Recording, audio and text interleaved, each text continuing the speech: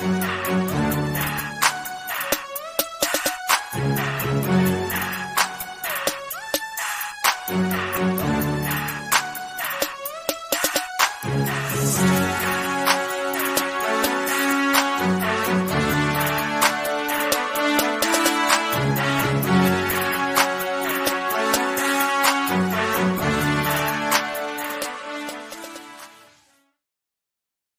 there, everybody, and welcome back to Certainly Seattle Sports on Convergent Media. It is great to be back in the studio here with you. We're back into the month of December. I've got my phone handy in case anything happened and something happened. I was prepared for this exact moment. We're in this part of the year where different teams are in their respective offseasons. The Mariners have winter meetings coming up, a trade or something of that matter could happen at any moment, which I've got to be alert for. The Sounders are in their respective offseason right now. So a lot of things could happen, and we've got Sounders offseason here. So things tend to happen during the show. The Russell Wilson trade happened during the show. The Leonard Williams trade happened 10 minutes after the show got done recording. The Eugenio Suarez, Jesse Winker deal took place while we were here in studio. So you never know. We just got to roll with it. That's how this league works sometimes. But we'll start, as we do always, in order. Starting off with our Seattle Seahawks, who have not been on the best sort of track as of late, falling on the road at the Dallas Cowboys by a score of 35-41. Seattle started this game out pretty well, had things going strongly on the offensive side of the ball. Got some nice production out of DK Metcalf in the first half, but defensively really couldn't stop a Dallas team that had scored over 40 points in their Thanksgiving game against Washington. And it's looked pretty strong offensively for most of the season. Tough one here. Seattle lost 3 straight, and they're out of the playoff picture at the current moment. They're third now in the NFC West with the Rams beating the Browns yesterday. Things are frustrating. Seattle has shown that they can go up with just about anybody in the league for the large being embarrassed by the 49ers for Thanksgiving. But they put up a good fight against Dallas. You should have beat Dallas, but their own mistakes are continuing to hold Seattle back. So talking about DK Metcalf, he's obviously our offensive player of the game. 6 receptions, 134 yards on the day, and 3 touchdowns. Got a hat trick for DK there, including a 73-yarder early into this game that got Seattle on the board first. Got by defensive back Deron Bland, who actually leads the NFL in pick sixes this year and has the NFL record for most pick sixes in a single season. DK had his way with Bland in this game, but ultimately couldn't single-handedly will his team to a victory. But you saw sort of the offensive potential of what the DK Metcalf can bring: size, speed, just that playmaking after the catch has been so big. And you saw that fully on display in this game.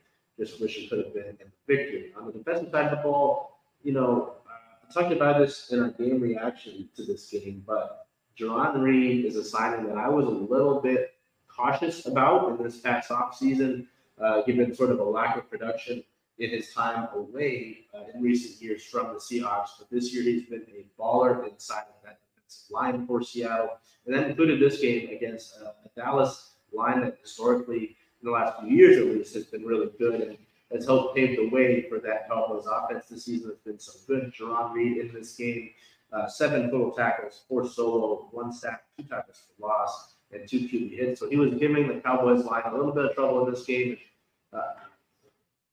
With the troubles that the Seahawks have had, getting that defensive line play is big. And so Jarred Reed's play at this one was a nice factor. It's, again, like with DK, we wish it would have come to victory. The inactive list wasn't necessarily surprising. D'Estridge kind of had something that bothered him later in the week, even though this was a Thursday game, so later means earlier in the present week. Kenneth Walker was, again, not able to go. He is a wait and see for this week as well against the 49ers. Tariq Young also not available, and more of your usual suspects on the inactive list. Looking at pre-game day injury-related notes, Abe Lucas was able to return from injured reserve, and he was splitting time effectively with Jason Peters at right tackle as they try to build him back up. On the same day, November 30th, as that game and as Abe Lucas getting activated from injured reserve, offensive guard Phil Haynes was placed on injured reserve, unfortunately, as he's dealing with an injury there, sort of on and off throughout the course of this season. Additionally, wide receiver Cody Thompson, as a result of the Eskridge going on the inactive list, was elevated from the practice squad. There's only one injury that came out of this loss to Dallas. And I say only one, like it to be done. But linebacker Jordan Brooks left the game with an ankle injury. It was initially listed that he would come back as probable, but later, as that game went on, it was ruled as doubtful. The only sort of updates that we've gotten at this current point in time, as of Monday, from Pete Carroll on Brooks is that he sprained his ankle. The team does not yet know the severity of that sprained ankle, which can more of a clear timeline on Brooks and his recovery.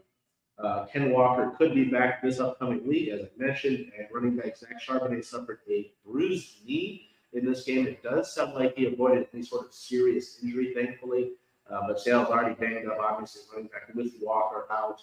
That leaves you with DJ Dallas and rookie Kenny McIntosh. And it's a little bit surprising that McIntosh didn't get any real carries or action in this game against Dallas, considering that Walker's out and McIntosh had just come back in after being on injured reserve. So tough situation at the running back position. But overall, I mean, this loss against Dallas is another example of Seattle beating themselves. There's a lot of talk about the officiating in this game and the issues with that, the numerous flags in this one. But Seattle could come into this game as the most penalized team in the National Football League. So discipline and execution are things that Seattle has struggled with throughout the course of the year. That's nothing new. You can't blame the referees for this one. And while the Seahawks did talk about those penalties, it's not the main reason that they lost this game. That's not, you can't blame it on that. If you end up blaming the referees for your losses, you're not going to go very far at the end of the day. There's just a lot of execution down the stretch. The last three drives for Seattle ended in them failing to convert on fourth down. A few of those on fourth and short. Going back to the Rams game, it was an instance of failing to execute on third and short at points in that game later in the second half. The play calling wasn't bad. I've talked a little bit about the respective play calling throughout the last few weeks and throughout the course of the season for the Seahawks from offensive coordinator Shane Waldron, trying to adjust to having a maligned offensive line, an offensive line that switched a lot of guys in and out. At the end of the day, you have to be able to work around that, call better plays around that, get the ball out of his hands quicker, work the running game around that. And they haven't really done that until this game against Dallas. And against Dallas, it worked. They worked in the screens. They were able to get the ball out quicker. Gino had some more success. He had one of his better games of the year with the touchdown there, the rushing touchdown as well.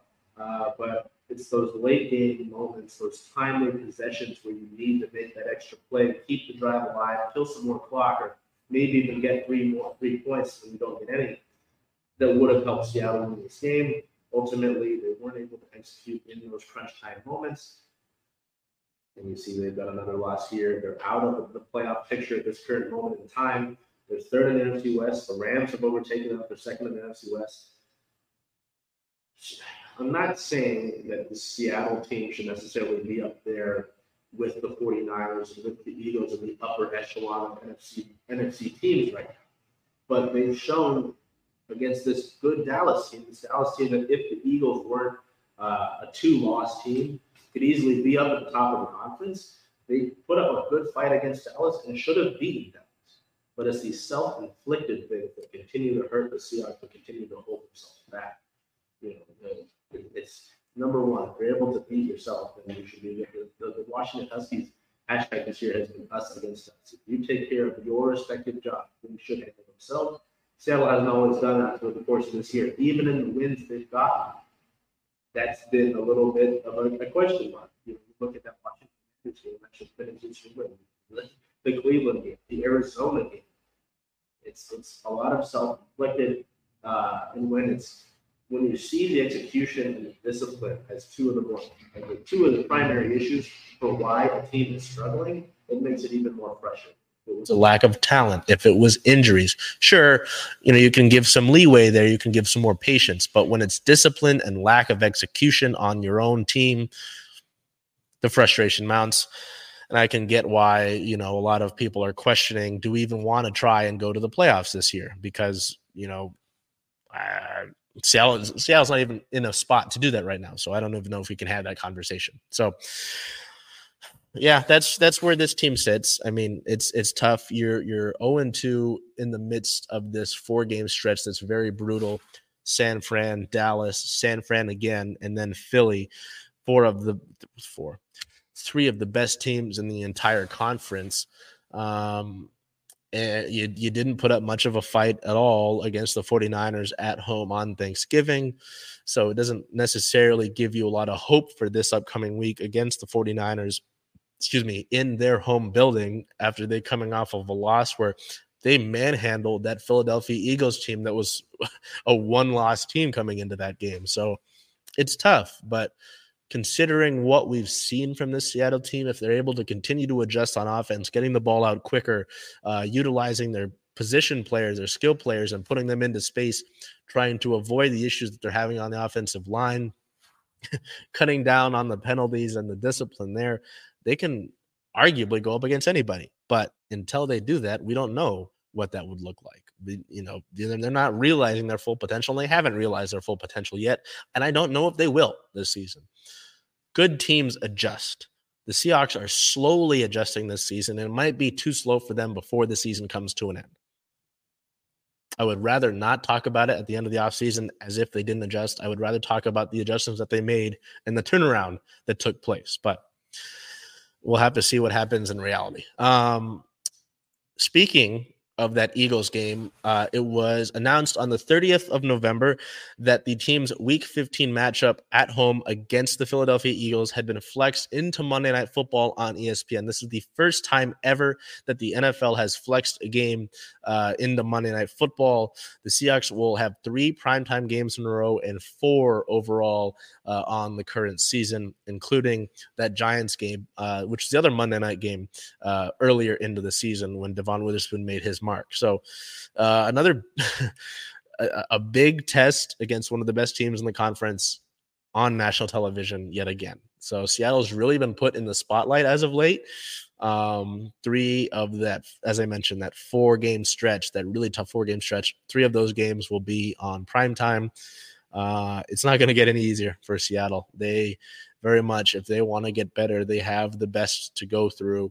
And again, I mentioned they if the necessary adjustments are made, they can hang with the best. But it's up to them to actually put that into motion and make that a reality, put those actions into place. So at the current moment, the Seahawks sit at a 6-6 record. They're 3rd in the NFC West at this current point in time, behind the 49ers team that they're going to play this upcoming season, this upcoming week, and behind the Rams, who they got swept by in those 2 games this week.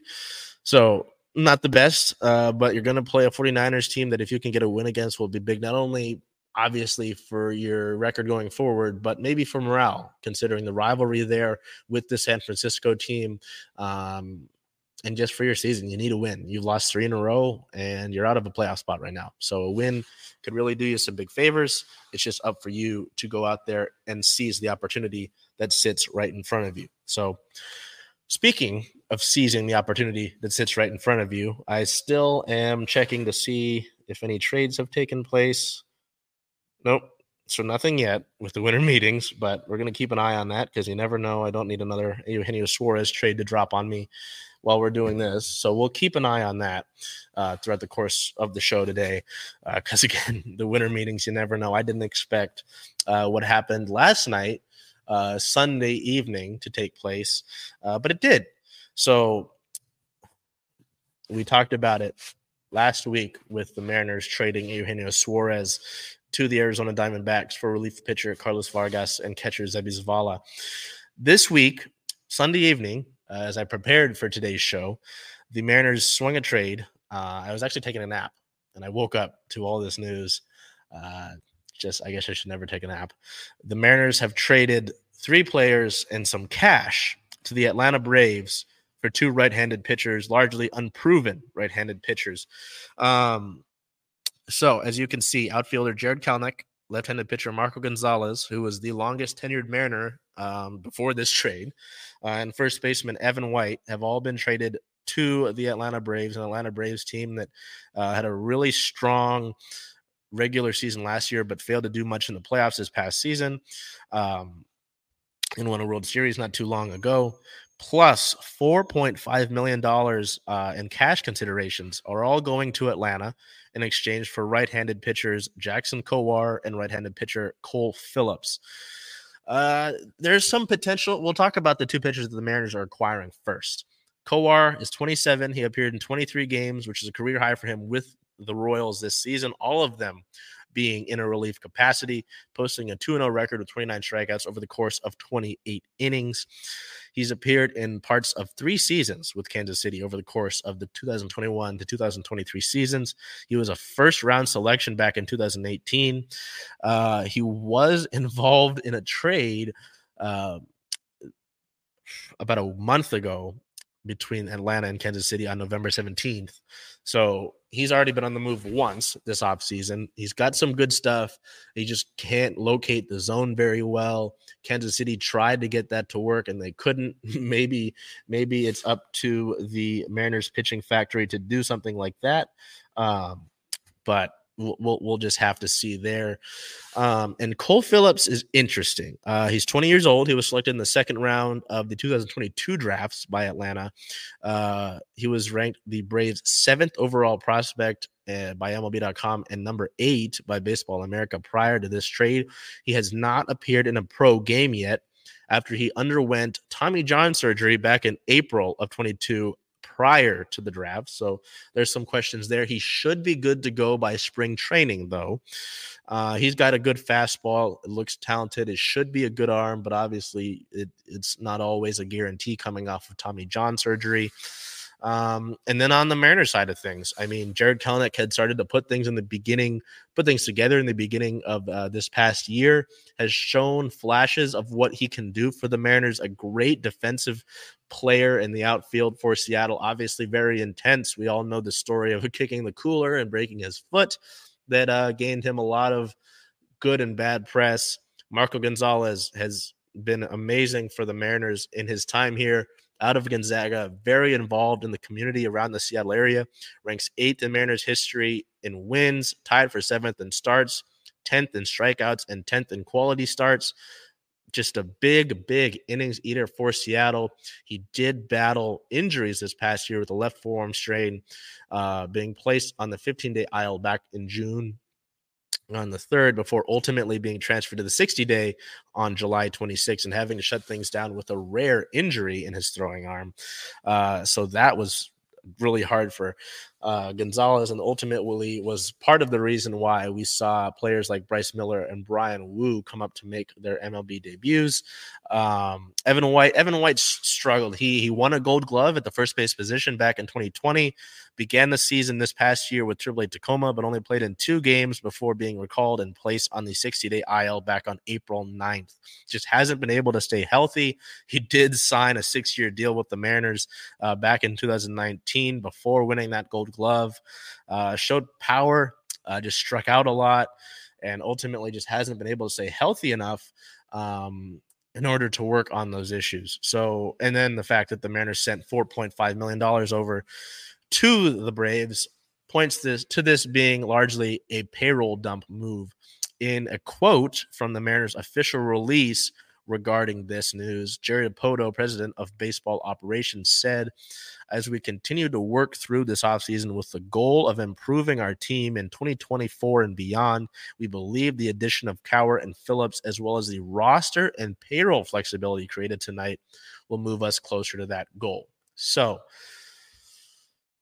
I don't have a lot of answers for you with this one. I can give you ideas of what's potentially happening here. I mean, obviously, you talk about payroll flexibility. This largely, with everything considered, frees up about $20 to $24 million for the Mariners in payroll flexibility. That's not insignificant. I mean, if you look at the course of the offseason now, by not qualifying Teoscar Hernandez, by trading away Eugenio Suarez, and by now trading away Jarred Kelenic to get rid of the contracts of Evan White and Marco Gonzalez, you dump a lot of strikeouts. There's a lot of strikeouts gone there. That is something that DeBoto talked about at the end of the end of the season press conference just a few months ago, is getting rid of those strikeouts. But it feels very extreme that they're doing so. I get that Eugenio Suarez's bat speed was really going down, and offensively, it just didn't. It kind of seemed like his progression offensively was going off of a cliff. He still played all 162 games for you. He still played Gold Glove defense on the hot corner. It was a fan favorite, which doesn't tend to matter anymore. Jarred Kelenic, I mean, still a really young outfielder, has shown power, speed, great defensive play in the outfield. I mean, Marco, I can understand it. I don't know if there's going to be a place in the rotation for him next season. Evan White, I get as well. But shipping him off, Jarred Kelenic's now been involved in 2 trades over the course of his career where he was part of a trade that somehow involved a salary dump. So it's tough. It's tough. It's really tough because on one hand, you wonder, why is this happening? You wonder if there is a big deal that's going to come for the Mariners during these winter meetings, which hasn't happened yet. So thankfully that. Maybe you're still in the running for Shohei Ohtani, but I don't feel too comfortable believing in that. Just giving off of what we're seeing, the tea leaves we're reading, and what I'm being told, it just seems like the Mariners have seen the sort of contracts in the bidding war that's involved with Ohtani, and they don't. They showed up trying to build a Ferrari with funds for a Honda. It's not gonna work. I would be really glad to be proven wrong. It just doesn't seem like that's how things are going. You know, I'm trying to stay as present in reality as I am my hopes and beliefs in what this team's offseason plan is. You know, there are rumors that the team has been talking with the Rays about a deal involving third baseman Isaac Paredes and outfielder Randy Arozarena. I would be more than happy with a trade like that, depending on who's going to Tampa Bay, of course. But it doesn't seem great. It doesn't seem too great. The Mariners have taken a lot of impact players off of their roster at this current moment. They're alienating a good amount of the fan base at this current point in time. And I do realize, you know, we are in the first 4 days of December. There's still a good amount of offseason to go. A lot of that can go into spring training. As, you know, we talked about at the height of the show when I got that email. Anytime I see a notification, I worry that there's news. In spring training, when Eugenio Suarez and Jesse Winker got traded to the Mariners, it was during spring training. So, you know, these things could happen anywhere from now to then. But, you know, I think there's a lot of stress and anxiety waiting for that move to happen, waiting to see who's going to be on this roster, hoping and maybe you are, maybe you're not, praying that you're not putting a guy who's, you know, largely on paper at least doesn't have it at third base and Julio Urias. So it's tough. It's very tough. But the winter meetings are a big opportunity for Seattle to go in and bolster that lineup, add contact, not bring in guys with strikeouts. They've gotten rid of some of them, add some power, add some star power. Randy Arozarena, Julio Rodriguez outfield, whoever the third outfielder is, that's a ton of fun. I know those guys like each other, have been friends with each other. Paredes has some decent numbers at the third base position. He's 24 years old, so there's positivity in that. You know, there are targets in free agency that I'd like to see in a Mariners uniform. How realistic that is, I don't know. Obviously, we would all love if Shohei Ohtani comes here. That would be the talk of the town. It would dominate the newscape around here. But trying, as I mentioned, to stay focused in reality while also balancing the hopes that I have for this offseason. So who knows? Maybe by the time that we see you next week, the Mariners have traded somebody else. Or for somebody. But as I mentioned, keeping an eye on that to see if anything is taking place. But otherwise, that is it for Mariners related news. Let's see where we're at towards when pitchers and pitchers and catchers timeline. Oh, I don't have that readily available, so we'll move on. The Sounders, as I mentioned, have announced some offseason moves, but first we'll get through what we had for them prior to today on the 28th. Despite the fact that he was named as a finalist for Defender of the Year, Yamar, completely different players, was not named to the MLS Best 11. So one of the best defenders in your entire league, but he wasn't listed on your best starting 11. Very questionable. The Sounders, despite having multiple players nominated for respective league awards, don't get anybody on any of those lists. Stefan Frei doesn't show up as a finalist for goalkeeper of the year, despite having great numbers and better numbers than some of his counterparts. Yamar, defender of the year finalist, but doesn't get it. Again, questionable. João Paulo named as a comeback player of the year finalist, but falls to that one is a little understandable. Frustrating, very frustrating, but also frustrating that you went home earlier than you'd like to in the MLS Cup playoffs. So moving on to the team announced their respective team awards for 2023, starting out with Stefan Frei, who was the MVP of the team. Not only that, he was the humanitarian of the team in this past year's 2023 season for the Sounders. So Steph continues to add to that. His second consecutive and third overall Sounders team MVP. Steph's been so big, and I mean, even at this quote unquote later part of his career, putting in a career best year in multiple categories, started 32 matches, notably 14 clean sheets by Steph, which was just big again for another year. The Sounders defensively has just been so big for them, and their success as the most in MLS this year, setting the club record for most shutouts in a single season, which topped his own mark from back in 2017. Was named captain throughout the course of this season as well. Touching on the humanitarian part, continued his efforts of charitable works in the greater area, earned his 5th overall and 2nd consecutive Humanitarian of the Year award after previously having done so in 18, 19, 21, and 22. He's been a player ambassador to Rave Foundation Goals for Art program, consistently working with the Sounders and the Rave Foundation to defend the right to play and support youth from underserved communities. So really cool to see that throughout the course of the season. Is not only Steph's great play, but his work in the community in this area as well.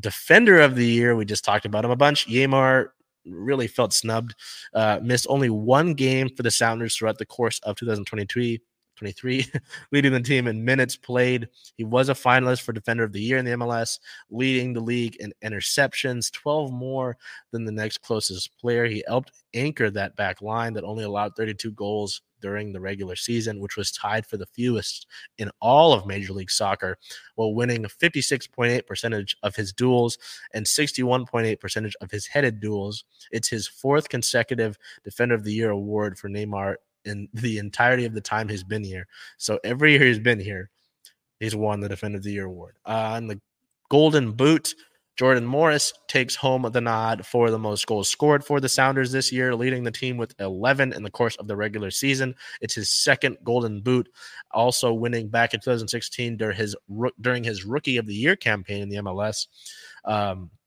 He also passed the 50 regular season goal mark this season, becoming the 3rd homegrown player in MLS history to achieve that respective milestone. He also became the first player in Sounders history to score 4 goals in a match during a 4-1 win over Sporting KC back on March 25th. So a lot of similar history with Sounders FC Historical Team Award winners back last year. As I mentioned, Stefan Frei won MVP, Yamar won Defender, Stefan won Humanitarian, but Golden Boot did go to Raul. So yeah, there's some respective history as we go down the list there. But just announced right as we got on the show, the Sounders made it clear their respective offseason moves to really kick things off as the MLS Cup playoffs continue to rage on. It's going to be LAFC versus Columbus Crew in the Cup final being hosted by Columbus. It's a little tough thinking about Columbus and an MLS Cup, considering that the Sounders lost an MLS Cup to them back in 2020. So I digress. Let's look at the respective offseason moves here just briefly. We'll look into them more next week, obviously, because this kind of hits us right as we're starting here. But should get this out as it's hot. The club is announcing contract options of 10 players, putting the roster at 22 contracted heading into the next season. And obviously now this sort of kicks off the rest of the respective moves for the Sounders going into their offseason and the moves that they're going to make. So Josh Atencio, Javier Arriaga, Jacob Castro, Yamar, João Paulo, Jackson Reagan, Paul Rothrock, Albert Rusnak, Dylan Tevez, and Andrew Thomas have all had their options exercised. No real surprises there. Arriaga might end up as trade bait. It was talked about throughout the course of the season. He might end up in a trade somewhere. Rusnak was the one that some people were warning about, but considering his play as a number 10 for this Seattle squad, it makes a ton of sense. Was really productive for this Sounders team. His 7 goals over the course of the season were all game winners. So happy to see that. So this adds on those 10 players getting their contract options exercise adds on to the 12 that were already under contract, which includes Cody Baker, Reed Baker-Whiting, Leo Chu, Stuart Hawkins, Sota Kitahara, Danny Leva, Jordan Morris, Danny Leva, who returned from loan from the Colorado Rapids, Jordan Morris, Nuhu, Alex Roldan, Christian Roldan, Raul Ruiz Diaz, and Obed Vargas. Interesting. Okay. So the Sounders declined the contracts of Stefan Cleveland. Get to that in a minute. Ethan Dobbelaere and Hebert. Additionally, A.B. Sissoko, Stephen Fry, Nico Ladero, Freddie Montero, and Kellen Rowe are all out of contract. So with Cleveland, that's a little interesting. Cleveland has kind of been seen as the guy who may take over as the goalkeeper of the future for the Sounders. He showed some flashes of that in 2021 when he had to step in for Fry with an injury. There was a lot of talk that he would go somewhere else, considering he's a starting caliber goalkeeper in this MLS, but he's been with the Sounders as a backup. I wonder if that might be the case here, seeing that he might go somewhere else. No new news, please. Nope. Okay. Ladero, we've talked about it throughout the course of the last few weeks and last few months as well. This one makes sense. He's probably going somewhere else. I doubt he just retires. Sissoko talked about wanting more minutes earlier in the season. That's not a surprising move. Dobbelaere is a little surprising, but amongst sort of the youngsters on this group, it didn't hear as much as the others. And Hebert was a move that at the time it was made last offseason was scoffed at a little bit, and it proved to be wise. He didn't produce much.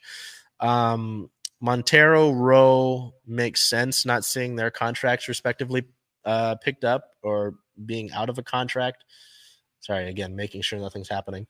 Stefan Fry, though, there have been reports from our friends at Sounder at Heart that Steph has signed a deal to the 2025 season, but that hasn't been officially announced yet. I imagine that's going to be something that happens later on after this offseason start moves have taken place. So that's happened. So I imagine that's the next domino that will fall.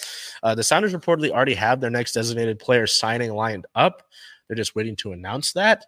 So that's exciting, at least, to know that the Sounders are on the forefront. But as we've talked about throughout the course of the year, this is a very important offseason for the Sounders. They've got new branding coming up. They've got an anniversary this year. They've got their practice facility opening up down in Long Acres, and they're essentially retooling. It's not a rebuild. They've already got a lot of their core in place, but you've got to add on if you want to compete for a title in this league and you want to remain relevant in this league, which I don't doubt the Sounders will do. They're a club that's been on the top of something like that since they entered MLS, but you want to maintain that contending spot. I don't imagine Seattle goes through a rebuild. It's more of a retooling. So that is that for the Sounders in those respective moves. Again, I'm very worried that something else is going to happen while we're here, but we move on to our Kraken, who I talk about consistency. I talked earlier with the Seahawks about self-inflicted. That's been the case here for our Kraken. We'll go over the past week with the games here. Starting in Chicago, on November 28th, the Kraken lost at the Chicago Blackhawks by a score of 3-4. This one was a really sloppy one. Two of the goals that Seattle allowed were just really bad defensive blunders out of their respective positions, just giving things up to a Chicago team that's largely struggled and is in a rebuild. I just talked about a rebuild. Two of those goals, not great. Philip Grubauer probably should have had those. He's coming off of an injury there. You wonder maybe he's not fully back from that injury, but still, regardless, you've got to be better defensively in front of him, and you've got to be better on the offensive end of things. So a frustrating one there to lose to that Chicago team. Our player of the game forward, Matty Beniers, one of the better games for Matty, at least statistically and with the underlying numbers. 1 goal, 1 assist, 2 points, 4 shots, a 1+-, 1 block, and 1 hit on the day for the reigning Calder Trophy award winner. Following that first game of that road trip, the team would head out to Toronto to battle the Maple Leafs, one of the deeper teams, well, not necessarily deeper, but one of the more talented, star-studded teams in all of the National Hockey League, with Austin Matthews, with William Nylander.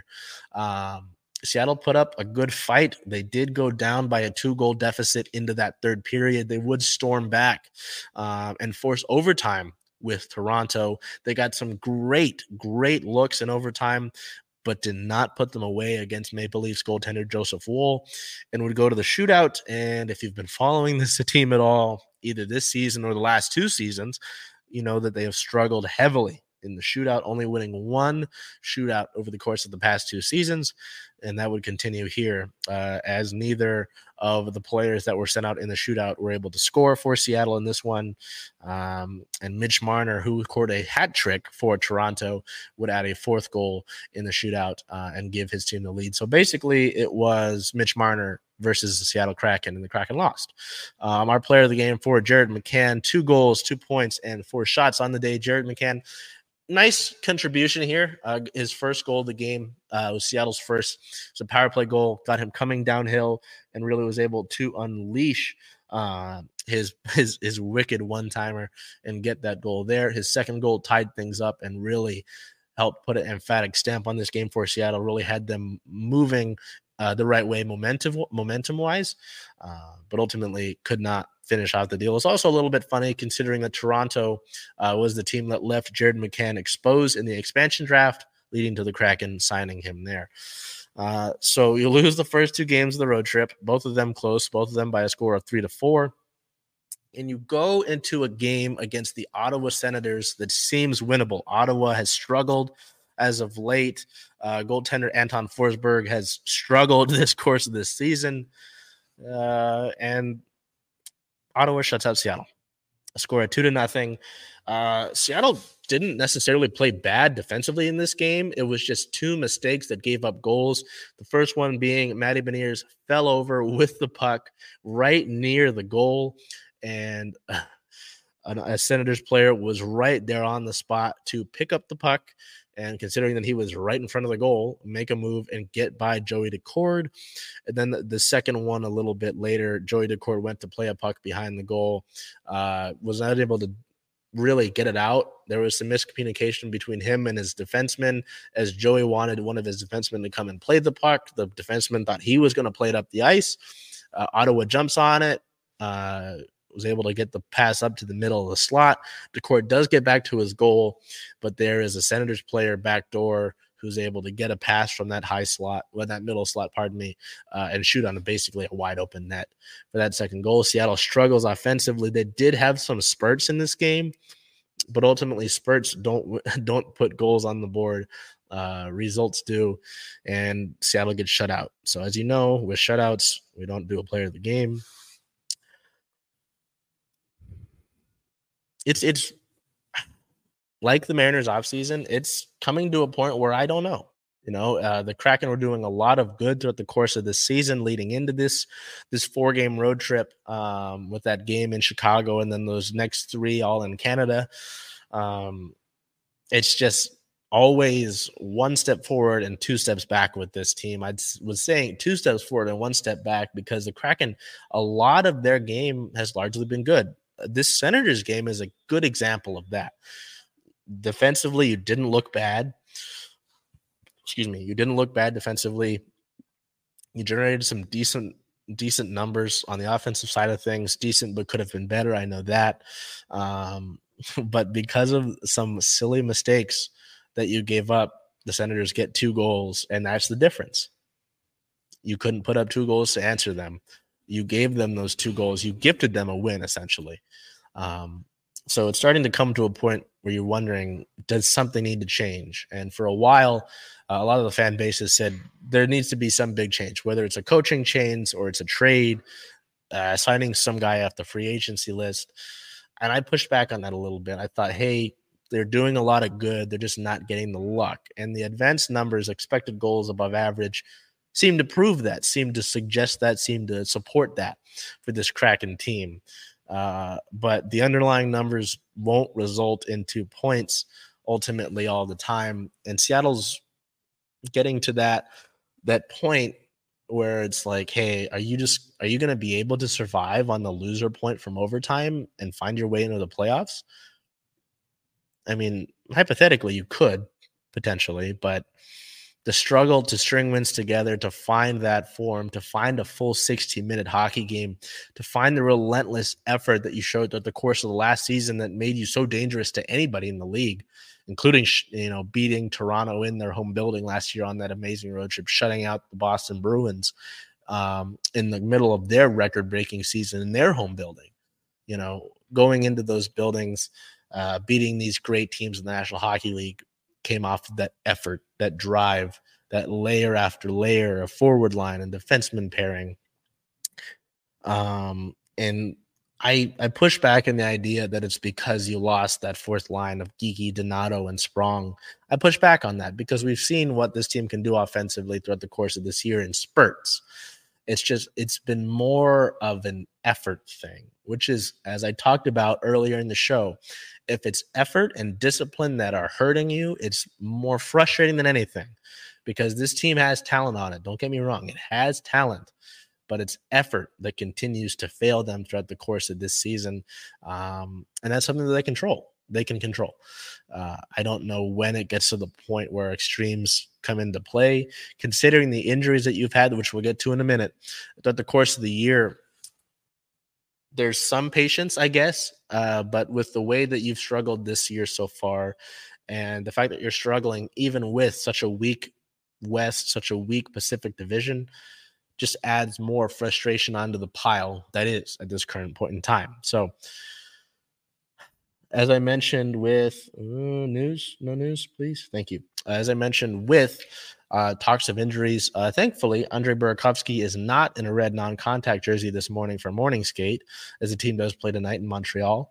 But we've got other news. So on the 28th, Jaden Schwartz left the game late into that contest against Chicago with a lower body injury. It was designated at that current time from Kraken PR. Did not return to the game. He was almost immediately listed as not returning to the game.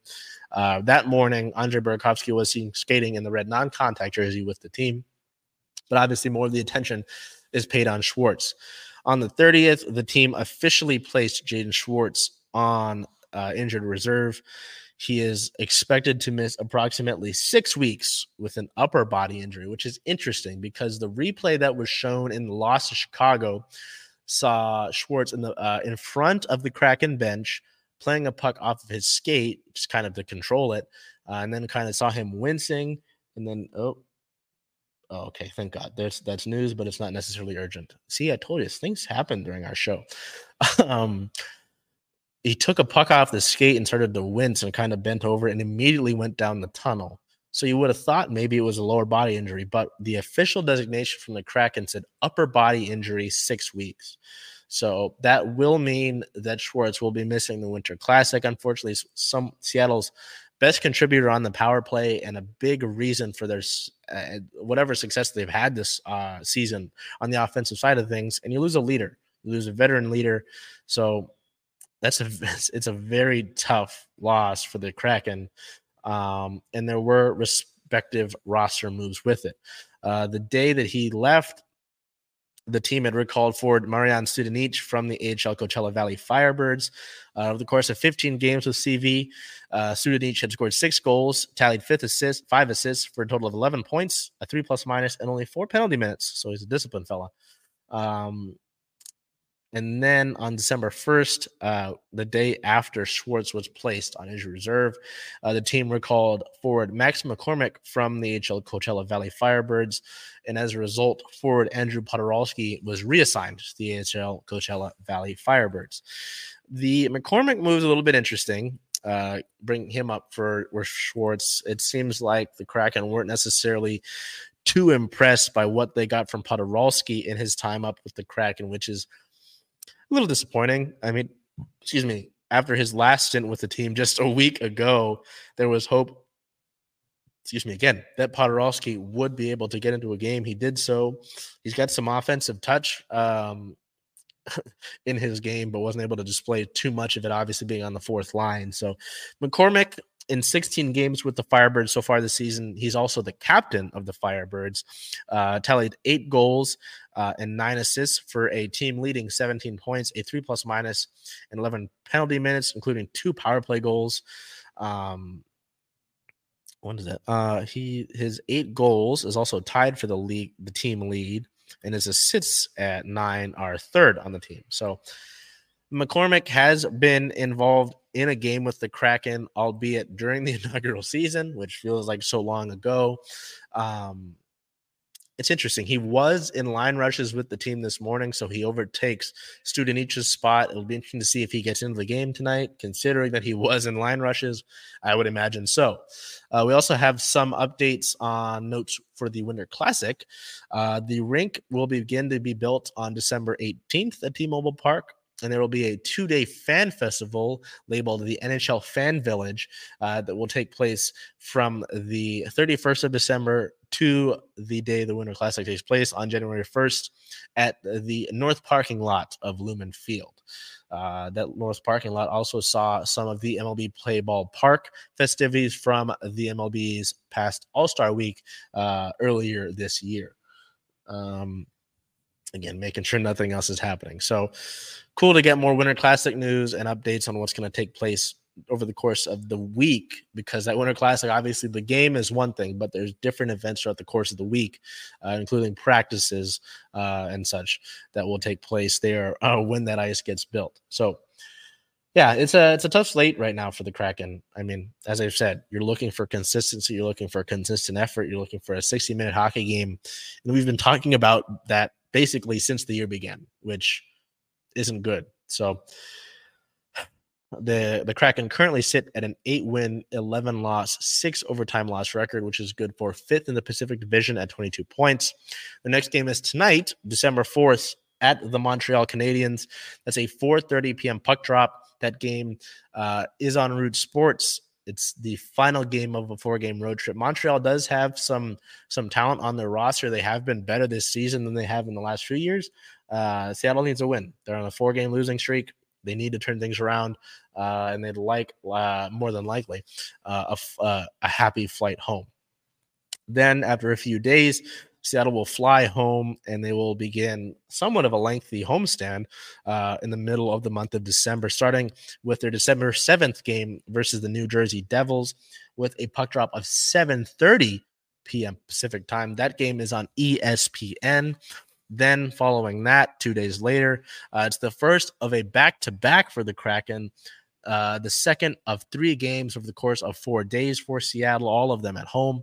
December 9th versus the Tampa Bay Lightning is a 7 p.m. puck drop. That game is back on Root Sports. And then the next day, Sunday, December 10th versus the Minnesota Wild is a 6 p.m. Pacific time puck drop. Obviously, that one as well is on Root Sports. So big opportunity for Seattle. I mean, they've beaten Tampa Bay earlier. Minnesota's not going to be an easy team to beat. They've got some talent in New Jersey. They've got a lot of talent as well. So nothing new really with the Reign coming up. They do have the expansion draft 2 weeks from now on December 12th. Yes. Well, not 2 weeks, but a week from tomorrow. That's the expansion draft. And then a month after that, the Reign will participate in the NWSL entry draft. So something to look forward to at least is that. And then also Sunday, the December 10th, the Storm are hosting their draft lottery party at Rough and Tumble Pub. So with that, the Storm will pick anywhere from the 1st overall pick to the 4th overall pick, depending on who elects to go into this year's WNBA entry draft. It could be one of the most loaded drafts talent-wise in the entire history of the WNBA, and the Storm would have a pretty good seat into that, but it depends on where their pick lands, one, and how many of those talented players will ultimately end up declaring for that draft. So, yeah, man, tough past week. The Seahawks have another tough test upcoming amidst that really brutal 4-game stretch for them this upcoming week against the 49ers on the road. The Mariners, it's the winter meetings. That's going to take place this week. We will very likely see at least a signing. The Rule 5 draft is also coming up. Expect the Mariners to make a move there. And there could be a trade by the time that we see next week. Randy Arozarena could be a Mariner by next week. I know that would make my guy Big O happy. If it happens, we got to get there, making sure no news will drop right as we're getting off the air. So we'll see. The Storm, obviously, they will find out where they sit in the lottery after Sunday. So we'll have that for you by the course of next week, and maybe we'll look at some mock drafts and stuff like that. But obviously, again, it depends on who's going to ultimately declare for that draft. The Sounders, we will likely see some more roster moves, and we'll look into that. The moves that we saw today more closely next week. The Kraken have 4 games this upcoming week, including a game tonight. By the time that you are seeing this, that game will probably be taking place, or at least close to puck drop. And then 3 good teams in the National Hockey League. The Reign don't really have much going on until next Tuesday. And then the Seawolves and just about everybody else, relatively quiet until then. So until we see you next week, still in the month of December. It's very rainy today. Be safe out there. With the rain. Seattle sometimes forgets how to drive in the rain. Take care of yourselves. Be well. Do whatever you can to make today a great day. And hopefully these teams, their successes and their failures, don't weigh too much on you. Take care of yourselves. We'll see you then.